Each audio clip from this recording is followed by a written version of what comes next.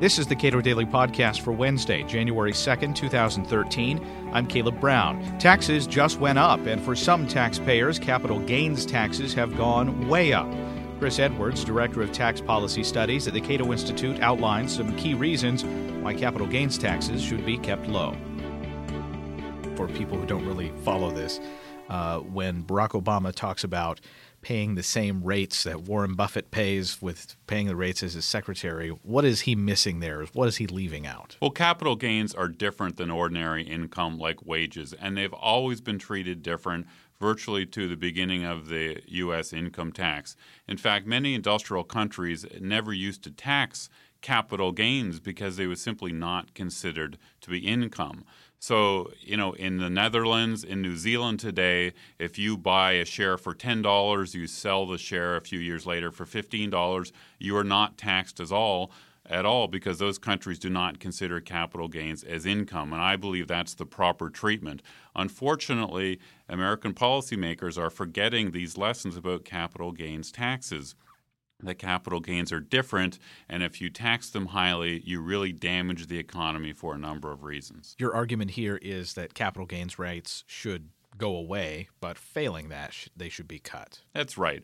The optimal capital gains tax rate would be zero, like we see in a number of other countries like the Netherlands and New Zealand. But barring that, we want to keep the capital gains tax rate as low as possible. And my new report for Cato lists 6 basic reasons why we want a low capital gains tax rate. The first reason is something called lock-in. If you have a high capital gains tax rate, it means that shareholders will not sell their shares in an optimal manner. They'll tend to hold on to shares for too long, and that is bad for the overall economy. The second reason is inflation. If you buy a corporate stock for $10, you sell it a number of years later for $15, a lot of that gain is actually just inflation, and it is unfair and damaging to tax people on inflationary gains. Third reason why low capital gains taxes are a good idea is that capital gains represent double taxation. Corporate profits are taxed at the corporate level. When the income goes to the individual, they're taxed again with the dividend and capital gains tax. Double taxation of corporate equity is bad. It biases the American corporate sector toward taking on too much debt. So we want to keep tax rates on capital gains and dividends as low as possible. The fourth reason to keep capital gains tax rates as low as possible is a practical one: globalization and international tax competition. If we put our tax rates on capital too high, investment will simply flow out of the country.